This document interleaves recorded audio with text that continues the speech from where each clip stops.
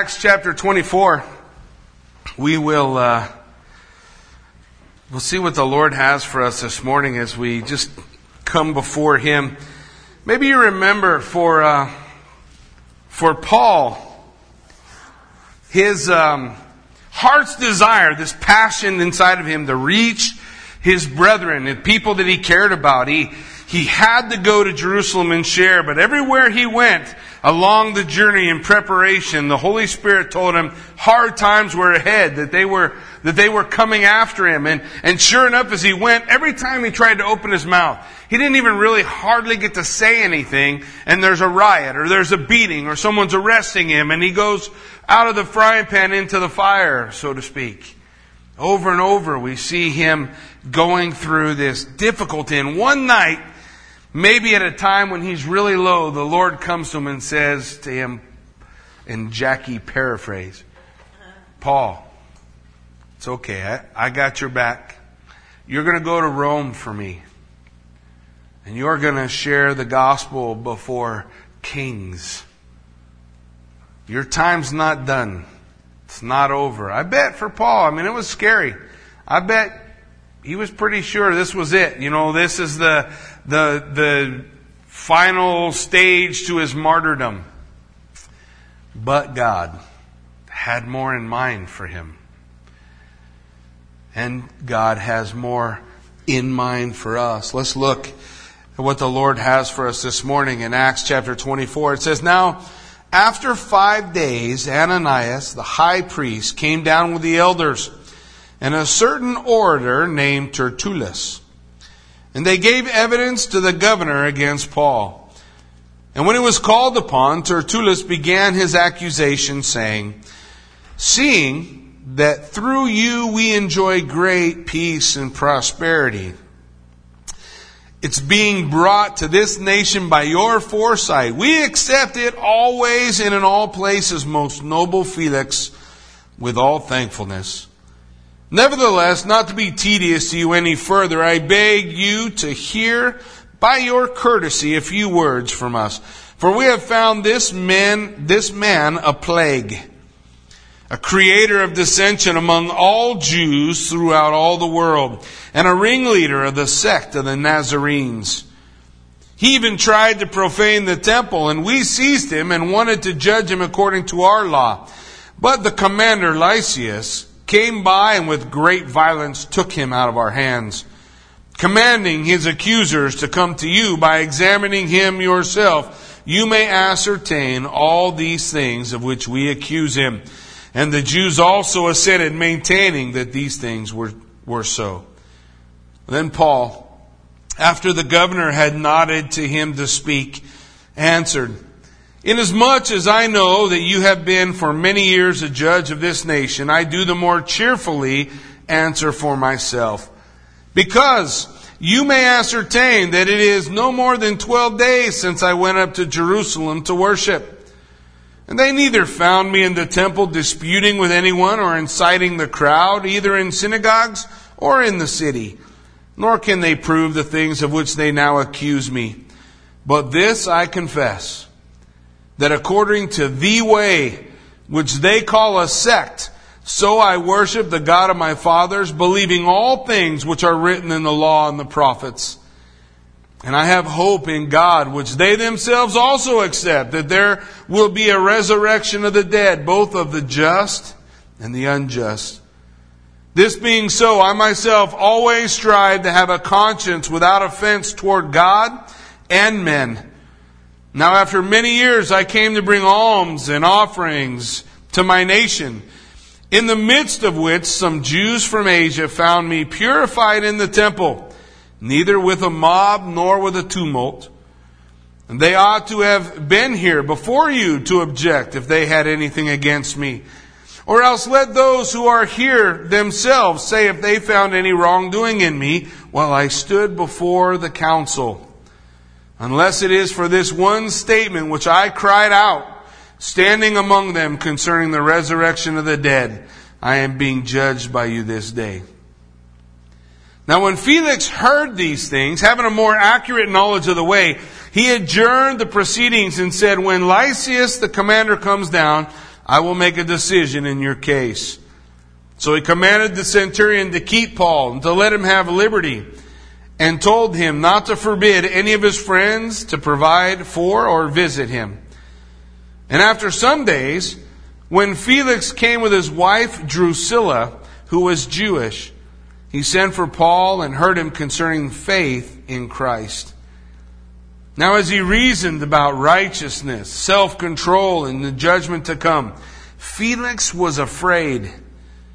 And he answered, "Go away for now. When I have a convenient time, I will call for you." Meanwhile, he also hoped that money would be given him by Paul, that he might release him. Therefore, he sent for him more often and conversed with him. But after 2 years, Porcius Festus succeeded Felix. And Felix, wanting to do the Jews a favor, left Paul bound. Let's pray. Heavenly Father, Lord God, we come before you this morning. Father, we ask that you might be glorified and magnified as we open your word. Lord Jesus, that you would give us eyes to see and ears to hear. God, that you would give us a heart willing to receive and make a decision today, not waiting for tomorrow. God, we give you all the praise and the glory for what you bring to us this morning. In Jesus' name we pray. Amen. Well, we find ourselves in Paul's next trial. He has arrived now. He's in Caesarea, standing before Felix. Now, Felix used to be a slave. And Felix was freed and became a friend of Claudius, who became emperor of Rome. That's an important friend to have. His brother talked Claudius into making Felix the governor of Judea, and so he became the governor. He stumbled upon this young girl at about 20 years of age who was married to another man. Her name was Drusilla, and he enticed her through power and wealth to become his second wife. So Drusilla married Felix. Felix is most well known in history for being cruel, mean, angry. So we have Paul standing before Felix. The Bible tells that Paul waited there in Caesarea for 5 days, right? He waited 5 days while Ananias, that was the mob boss. Remember we talked about him last time? He was the guy who was in control of the temple area. He was the high priest, but he wasn't a godly man at all. He was a man after power and money and wealth. And that was all upset by Jesus, who was called the Christ, and by his followers, and by this church and this rampant faith that was growing in Jerusalem. And the one man that they hired to squash it all, he got converted. And he became a Christian. And all that anger and frustration is directed toward Paul. The scripture tells us in the beginning of the trial, they opened up the charges. Look at the charges. It says, it begins in verse 1. After 5 days, Ananias is there to give evidence to the governor against Paul. They got this guy Tertullus. You see that? Tertullus, he's an orator. He's a lawyer. Tertullus is the lawyer that they hired to make their case before Felix. And so when he was called upon, he begins his accusation, as was common in those days, with flowery speech about how great Felix is. All of that was a lie. The Jews hated Felix. Felix hated them too. So the feeling was mutual. But as they begin, they start with all this floweriness. Look, seeing that through you we enjoy great peace. Was that true? Are the Jews enjoying great peace and prosperity? No, they're just blowing smoke at old Felix here. And they bring that he brought to the nation through his foresight, and they accepted always and in all places, most noble Felix, with all thankfulness. Oh, we're so thankful, Felix, for all you do for us. Nevertheless, I have a few things to bring against this fellow Paul. In verse 5 he says, "For we have found this man a plague." The King James, I think, says we have found him a pest. If you take that to its simplest form, we have found this man to be the troubler of Israel. Now that That reminds me of somebody else. See, in 1 Kings chapter 18, there's a prophet named Elijah. And Elijah was called by God to be God's voice to the people who were off track. They were walking away from a relationship with God. And so the Lord sent Elijah to them. And Elijah said to them, listen, you guys are off track. You're walking away from God. So it's not going to rain until you get right. So King Ahab, who was in charge in those days, King Ahab found a pet name for Elijah. The troubler of Israel. In fact, in 1 Kings chapter 18, verse 17, it says, then it happened when Ahab saw Elijah that Ahab said to him, is that you, O troubler of Israel? And Elijah answered to him, I have not troubled Israel, but you and your father's house have, in that you have forsaken the commandments of the Lord and have followed after other gods. Matthew chapter 5, during the Sermon on the Mount, Jesus had some things to say, and some of them I think are really fitting for what's going on for Paul. They called him the troubler, the pest, the problem. You know, it's not that different, guys. If you turn on the news, they'll tell you the same thing. That Christianity is the problem, that it's the trouble, that they just won't get along. They just won't say all these other things are okay. They just won't stop with this concept. They just won't let everyone have their own way. They're the trouble. They're the problem. The troubler of Israel. Matthew 5:10, Jesus said, blessed are those who are persecuted for righteousness' sake, for theirs is the kingdom of heaven. And blessed are you when they revile you and persecute you, and say all kinds of evil against you falsely for my sake.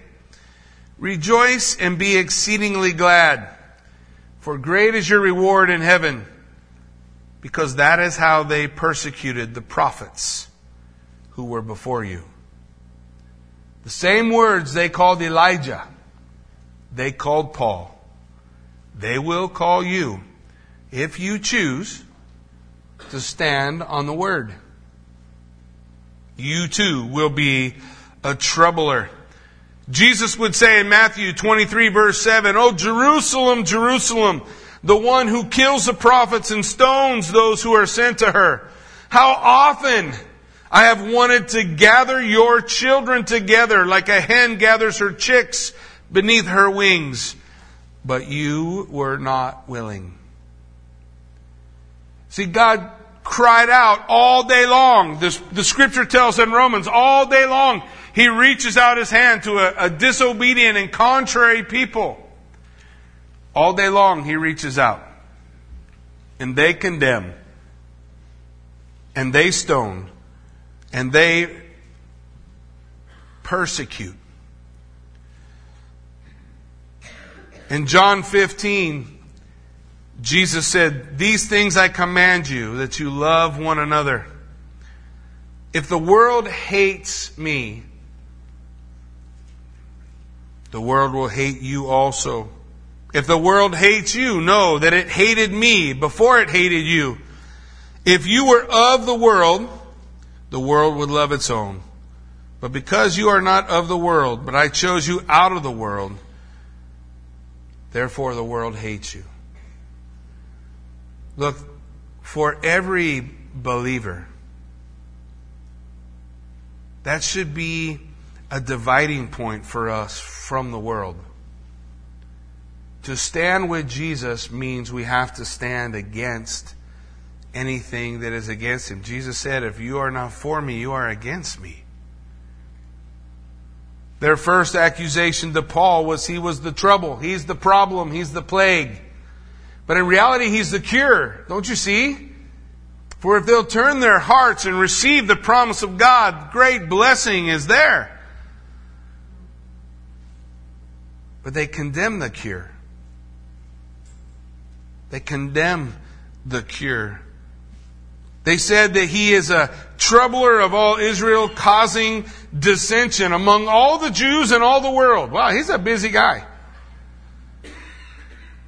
Paul says, I've only been there 12 days, yet I am the great dissenter who has created dissension among all the Jews in all the world. That is a busy man to accomplish all that in 12 days. They also said that Paul leads a sect of the Nazarene. It says, and a ringleader of the sect of the Nazarenes. Listen, the first time that the Christians are called a sect of the Nazarenes, but here's what's important about that.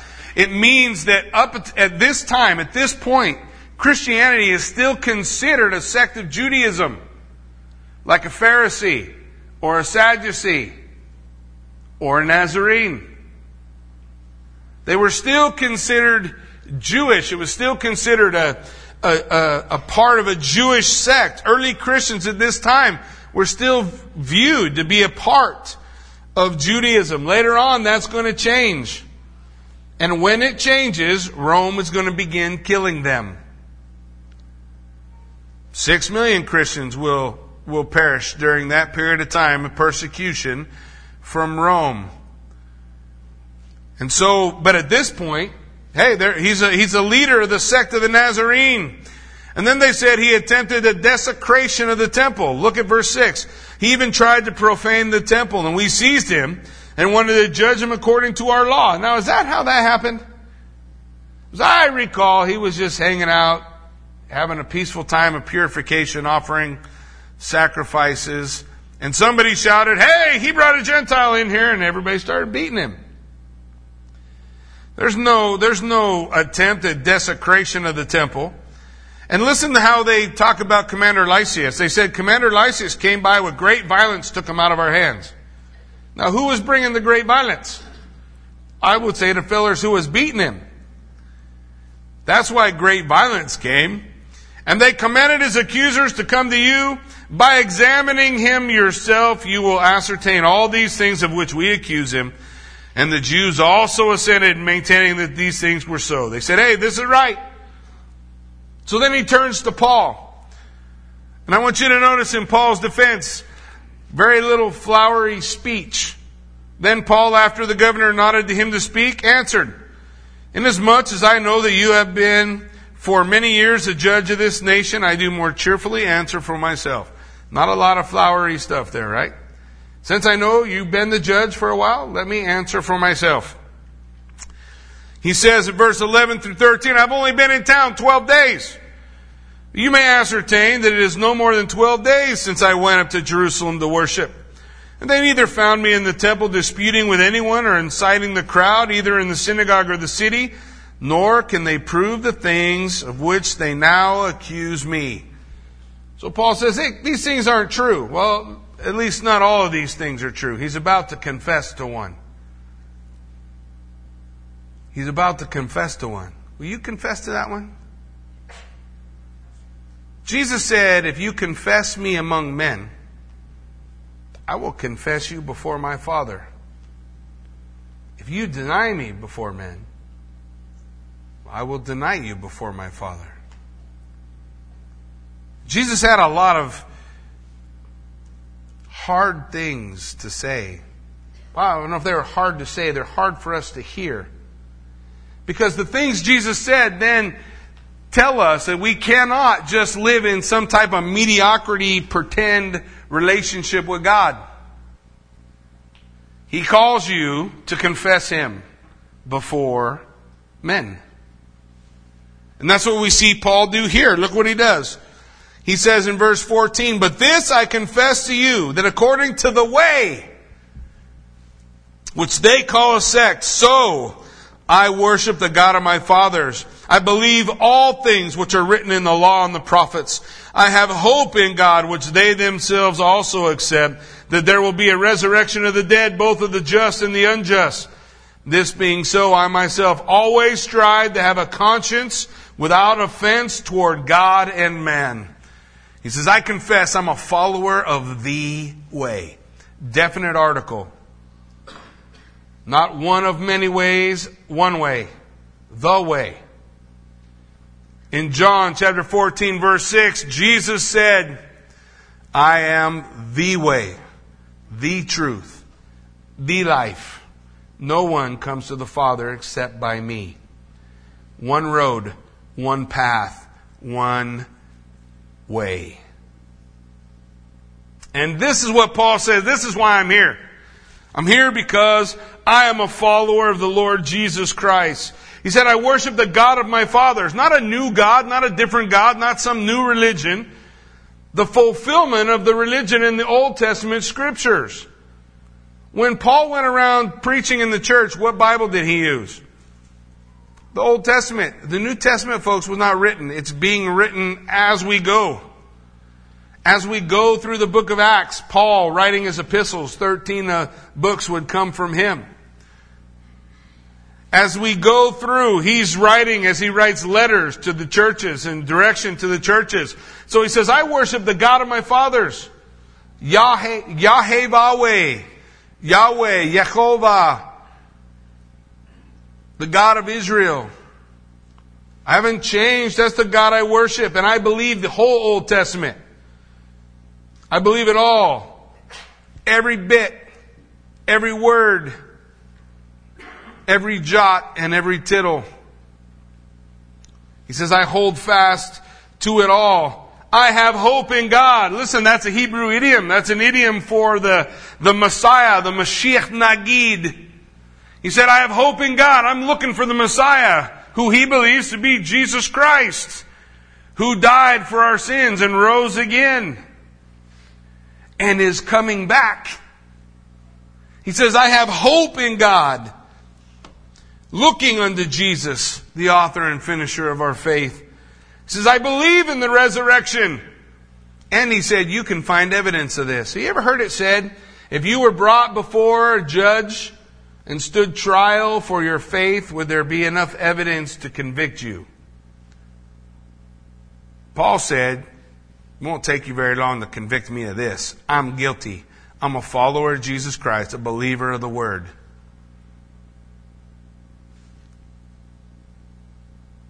I'm a believer.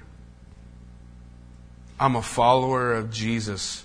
In Luke 6:40 it says, a disciple is not above his teacher, but everyone who is completely trained will be like his teacher. Are you like Jesus Christ? 1 John 2 verse 4 says, he who says I know him and does not keep his commandments is a liar, and the truth is not in him. But whoever keeps his word, truly the love of God is perfected in him. And by this we know we are in him. He who says he abides in him ought also to walk as he walked. A follower of Jesus Christ. Are we walking in his footsteps? This is what Paul declares himself to be guilty of. This is what Paul says, I have done. Today we can walk around the town, the city, the state that we live in, talk to multiple people, and we can ask them the question, do you believe in Jesus Christ? And the vast majority will say yes. They'll say yes. But a disciple is not greater than the teacher. A disciple will be like his teacher. If you say you abide in him, then you ought also to walk even as he walked. Is there evidence that you are who you say you are? The word believe in the scripture, it means to put one's weight into. To put one's weight into. It doesn't mean just to intellectually assent. It doesn't mean I believe Jesus was born, or he lived, or he had great teachings, or I believe he died and he rose again. It's more than that. It means I have placed myself in him. That I stand with him. Even when it costs me everything. I will stand with him. I will walk with him. This is what Paul declares. You want something to judge me on? Here it is. I'm a believer in Jesus Christ. I believe the book. Every word. Every verse. The ones I don't like. And the ones I do. And if the Bible tells me something I don't like, I can tell you who's wrong. Me. But it isn't the Word. Paul goes on in his defense in verse 17. He says, look, I've been gone a long time. After many years, I came to bring alms and offerings to my nation. In verse 18, in the midst of which some Jews from Asia found me purified in the temple. He says, look, the guys who started this all aren't even here. The whole riot started from these Jews from Asia, from Ephesus, if we want to be exact. They're not even here. They ought to have been here before you to object if they had anything against me. Then he looks at the ones who are there and he says, or else let those who are here themselves say if they found any wrongdoing.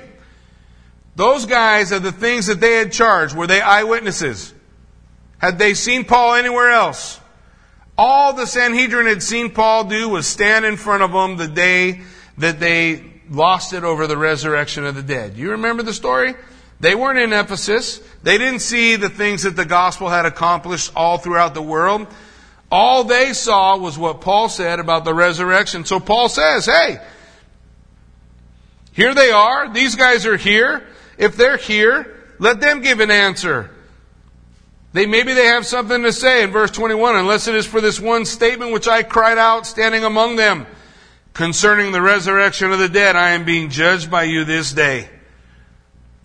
So Felix, after listening to both sides, said when he heard these things, look at that phrase, having a more accurate knowledge of the way. So he had heard about this stuff. He had heard about this stuff. He adjourned the proceedings and said, when Lysias, the commander, comes down, I'll make a decision in your case. And he commanded the centurion to take Paul away and let him have liberty. That means he wasn't in a jail. He was under house arrest. So he commanded him not to forbid him that any of his friends could visit or provide for him. That's why Paul was always asking someone to bring him parchments or the letters or the scriptures that he might continue to write. Many epistles are going to be written during this time. It says, but after some days when Felix came with his wife Drusilla, who was Jewish, he sent for Paul concerning faith in Christ. He had a more accurate understanding of the way. Why? Well, I didn't tell you this part. Drusilla, she was from Herod's family. Herod had a lot of history with Jesus, didn't he? Remember there was a Herod when Jesus was born who killed all the children 2 years and under? That was her grandpa. The Herod whom Jesus stood before. The history of Christ was there. His wife grew up as a Jew. She'd heard it. She'd walked there. She had been there. She had been a part of all those things that had been going on. And maybe they sat around and they talked about it. And now he's got a guy here who knows this way. And Felix is curious about it. So he holds on to Paul and he waits and gets rid of all those guys. And he says, look, I want to hear about faith in Christ. I want to hear about it. So he and Drusilla call for Paul. And Paul comes to them privately. It says in verse 25, as he reasoned about righteousness, self-control, and the judgment to come, Felix was afraid. Paul went to him and he shared with him. First, the scripture says he shared with him about righteousness. Romans 3:10, scripture that had already been written by Paul, said, it is written, there is none righteous, no, not one. You ever heard somebody tell you they'll be okay because they're a good person? God says there's none good. No, not one. Nobody meets up to His standard. In fact, Romans 1:18 says, for the wrath of God is revealed from heaven against all ungodliness and unrighteousness of men, who suppress the truth in unrighteousness, because what may be known of God is manifest in them, for God has shown it to them. In Romans chapter 1, God says, man is held guilty because of what I've shown him. Now that means God doesn't have to use the Bible. It means God's just going to use your experience in life. And in your experience in life, He will show that you are not righteous. Oh, come on. Pretty good. I'm pretty good. Well, this is how that argument goes. Is it not plain to you in nature that everything you have is a gift and that you are dependent upon your Maker for life, breath, and everything? At some point, you got to realize that. At some point, you got to know, I'm not just an accident that happened. I'm here for a reason, and I owe my life, breath, and everything that I have to a Maker. Then did not the judicial sentiment of your own heart hold others guilty when they lacked gratitude toward you in response to a kindness you gave them? Judicial sentiment. Did you not hold others guilty when you did something for them and they were unthankful or did not respond properly toward you? Did not you think other people did not treat you the way that they should have treated you? Then, has your life been filled with gratitude and trust toward me in proportion to my generosity and authority? God says, have you lived your life thankful to me for all I have given you? That answer would be no. Therefore, you are not right with God. Every man is guilty. What's God's requirement? Scripture tells us God's requirement. He says, be perfect as I am perfect. That's God's requirement. He says, be holy as I am holy. We read already 1 John chapter 2. He expects us to walk as He walked. To do the things that He did. This is what He expects. So first He talked to him of righteousness. What does that mean? Righteousness spoken to Felix is you fall short of meeting God's standard. Then He talked to him about self-control. Self-control speaks of the power granted to us to be the things God's asking us to be. Self-control. John 1 verse 12 says, but to as many as received Him, to them gave He the power to be called the sons of God, to as many as believed in His name. He gave them what? Power. Power to be more than what they are.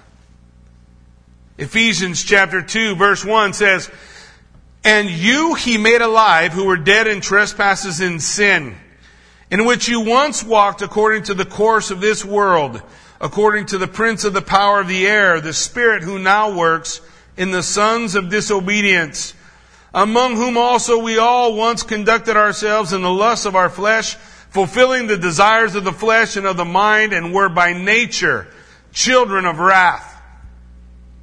But God, who is rich in mercy, because of the great love with which He has loved us, even when we were dead in trespasses, He made us alive together with Christ. For by grace you have been saved.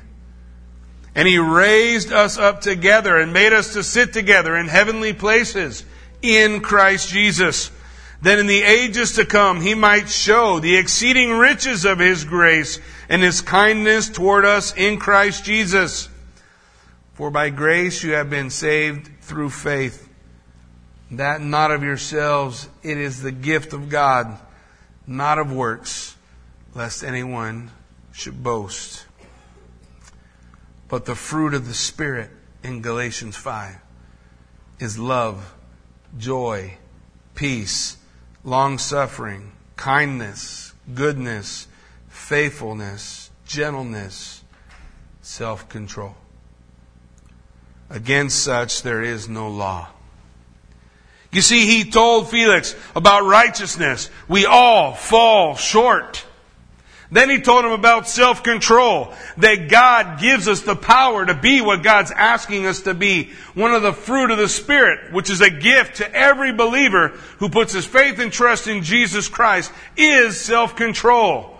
The ability to do the things God's asking us to do, to make the choices God's asking us to make. We can't make those choices before we know Him. We make them after we know Him. And He's empowered us with His Holy Spirit to be who God's asking us to be. But then He told him about the judgment to come. He told him about the judgment to come. He would have shared with him Daniel chapter 12. In Daniel chapter 12 verse 1 it says, "At that time Michael will stand up, the great prince who stands watch over the sons of your people. And there will be a time of trouble, such as never was since there was a nation, even unto that time. And at that time your people will be delivered. Everyone who's found written in the book. And many of those who sleep in the dust of the earth will awake, some to everlasting life, some to shame and everlasting contempt. And those who are wise will shine like the brightness of the firmament, and those who turn many to righteousness like the stars forever and ever." The resurrection of the dead, the judgment. The Bible says every man will stand before God. Every man. In 1 Corinthians, a book already written by Paul, so I'm sure he would have shared this at this time. In 1 Corinthians chapter 6 verse 9, it says, "Do you not know that the unrighteous will not inherit the kingdom of God?" He says, "Do not be deceived. Listen, neither fornicators, nor idolaters, nor adulterers, nor homosexuals, nor sodomites, nor thieves, nor covetous, nor drunkards, nor revilers, nor extortioners will inherit the kingdom of God." Listen to the next phrase. "And such were some of you."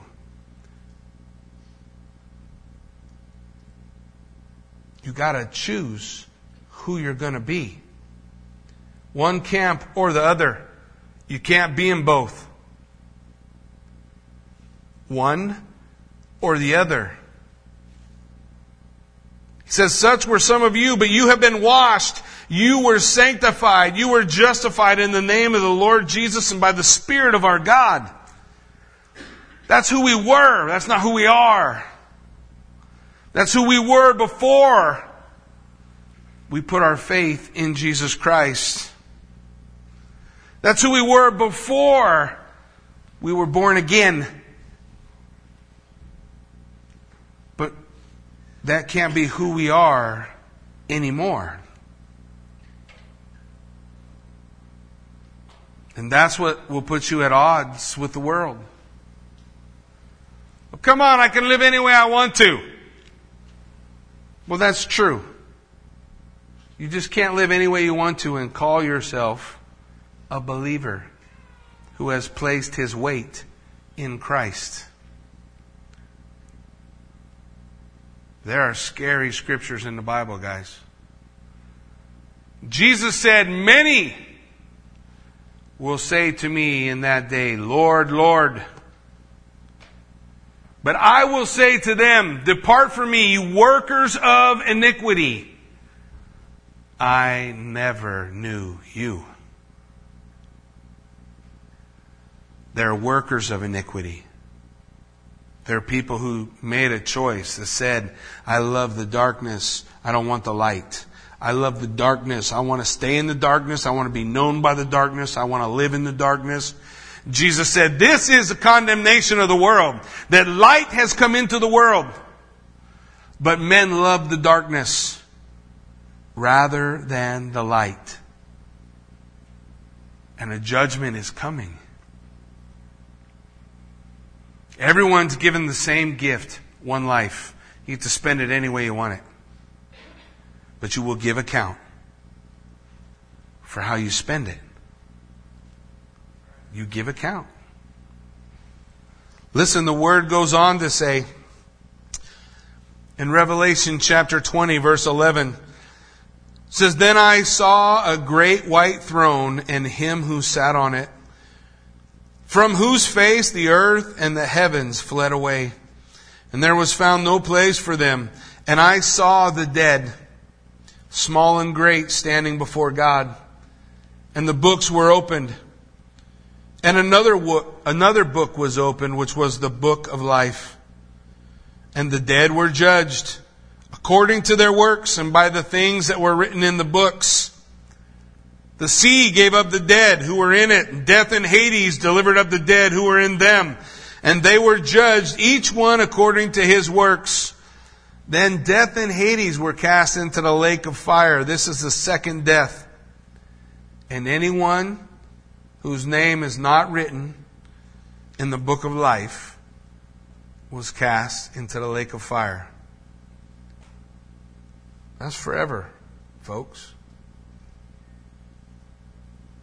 How do you have your name written in the Lamb's book of life? It's simple. The Lamb's book of life. That's the book that Jesus keeps of the believers.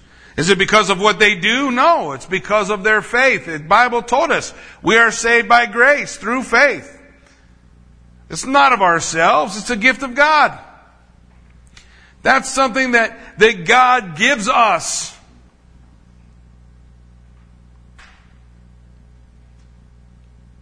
We have to choose how we're going to react to the words we hear. What do you do with what God's Word says?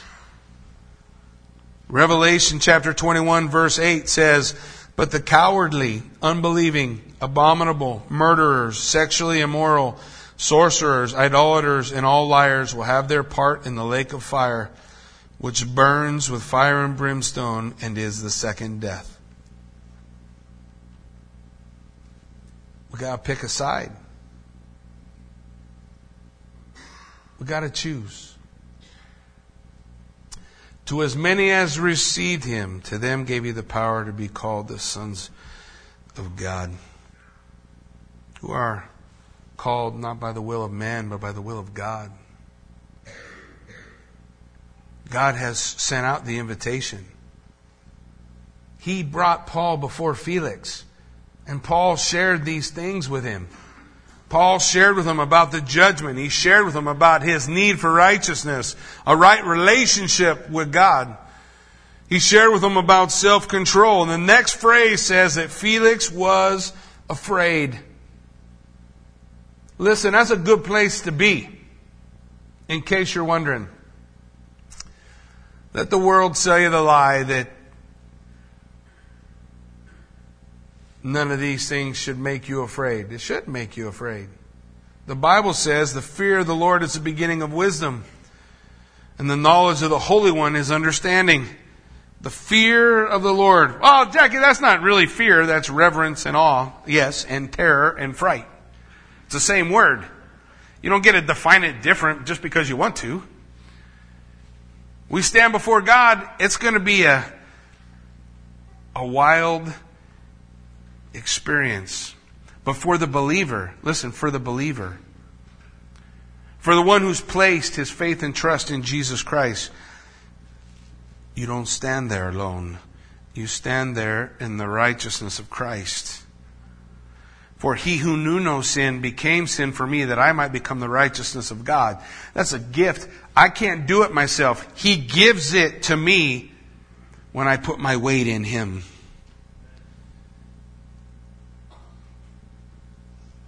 When I surrender. When you throw up your hands and you say, "I can't do it, God. I know what that's like." Once upon a time, I found myself in a dark place with a sentence of death over my head, and nothing I could do would ever fix it. When the doctors told me all those years ago, "Jackie, you're HIV positive. There's no special pill to take for that. Sin was just doing what God promised sin would do. God said the wages of sin is what? Death. But the gift of God is eternal life. And I reached a point where I stopped and I threw my hands up and I surrendered. I have ran my life to this point and I'm done running it. So however long this is going to last, God, whether it's a short time or a long time, it's yours. Now look, I didn't give God a great bargain. I was broke and ruined. I was a mess. None of us, by the way, give God a great bargain. If you think you're a great bargain for God, that's another sermon. We'll get together on that later. But I gave that to the Lord. And He redeemed it. He did what man can't do. He took it away. Still got the letters. Be more than happy to let you read them. The military is good about that for the fellows who were in the service. The letter says on such and such a date, Corporal Roberts was found HIV positive. On such and such a date, he's not. No explanation is available. Signed, dotted, and I'm still here. So, I guess it's real.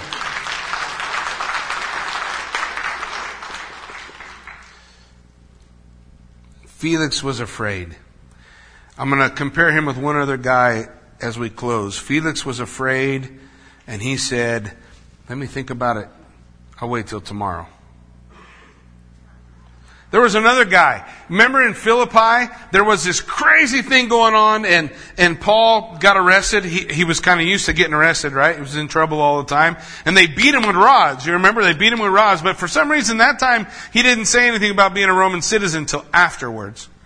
They beat him with rods, and they put him in the stocks, and they put him into prison, and they laid him down in there all bloody and broken, and he began singing. He was worshiping into the middle of the night. And in the middle of the night, there's this big earthquake, right? And all the prison doors popped open. And the greatest miracle on earth ever happened because the prisoners didn't leave. Because down there in the bottom of that cell, there was a man walking like Jesus walked, and everybody wanted to know how. What do you have? How do I plug into what you have? How do I have what you have? So these guys were condemned to death. Don't run. They go down there. And the Bible says the jailer woke up when the earthquake happened, and he looked around and he noticed that all the gates were open and all the prisoners were gone, and he was afraid. And he pulled out his sword to fall on his sword. And Paul said, hey, we're all still here. And the Philippian jailer ran down there and he said, what must I do to be saved? What do I got to do? And he said, believe. Put your weight in Christ. Pick sides. Give it all away. He is worth anything you'll ever lose. And He's worth so much more than that. But Felix, he said, go away until I have a more convenient time. He was going to be all that a mortal should be tomorrow. No one would be better than he tomorrow. Each morning he stacked up the letters he would write tomorrow. It was too bad. Indeed, he was too busy to see his friend, but he promised to go do it tomorrow. The greatest of workers this man would have been tomorrow. The world would have known him had he ever seen tomorrow. But the fact is, he died and faded from view, and all that was left when living was through was a mountain of things he intended to do tomorrow. Today is the day of salvation. Now is the time. There is no tomorrow. Amen? Why don't you stand with me? Let's pray.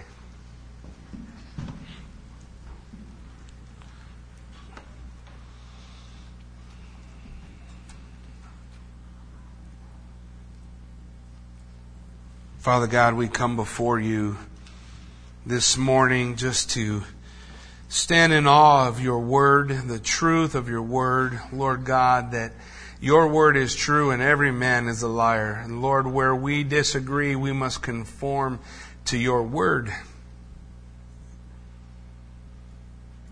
That we are to be transformed by the renewing of our mind through your word.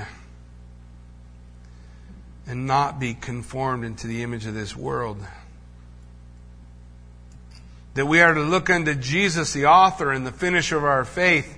Even what we have to lay at His feet, even the strength to give ourselves to Him, comes from Him. And when the Word is declared and the Spirit moves and your heart is pricked, and you find yourself sitting with a heart beating fast and a desire to know, what must I do to be saved? Then that is the day of salvation. That is the time to move. That is the time.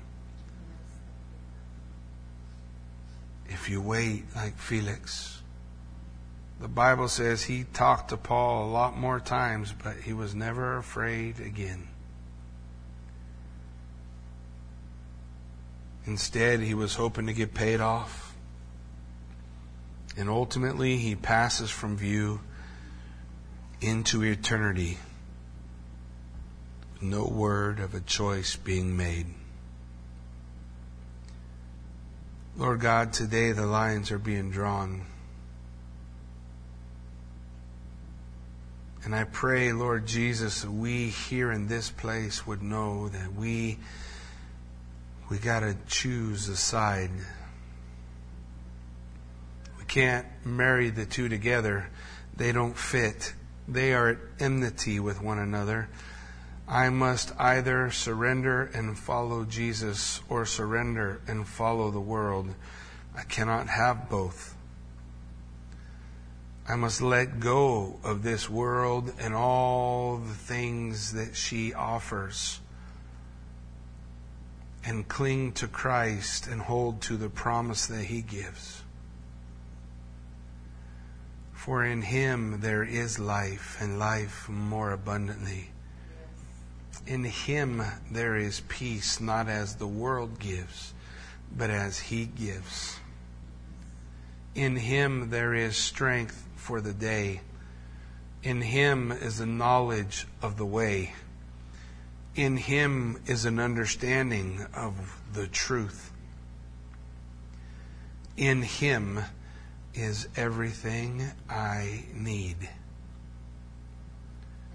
Lord God, I pray that we this day would choose to be found in Him.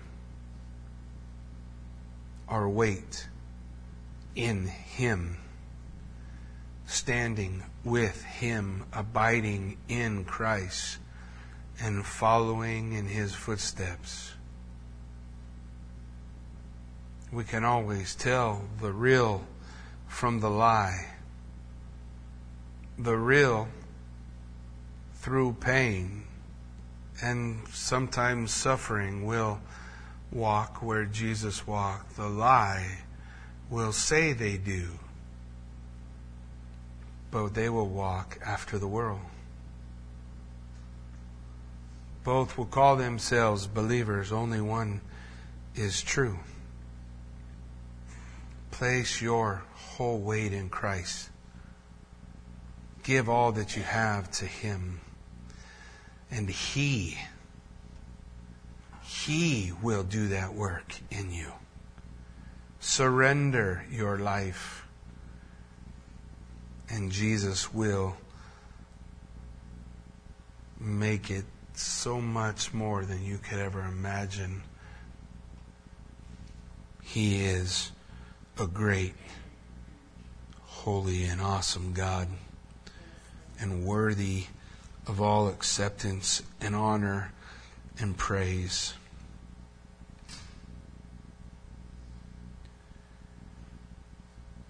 This morning we need to come to Him and let it all go.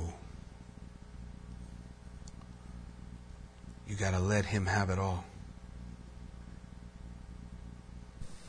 That's a life's journey. You let Him have everything.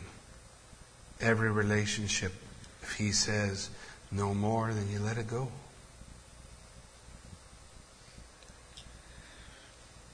Everything.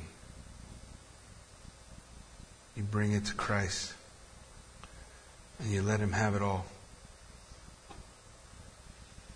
And God will do abundantly beyond and above all we can ask or imagine, according to the power that works in us through the Holy Spirit. God will do great and awesome things. Lord, we pray your blessing in Jesus' name.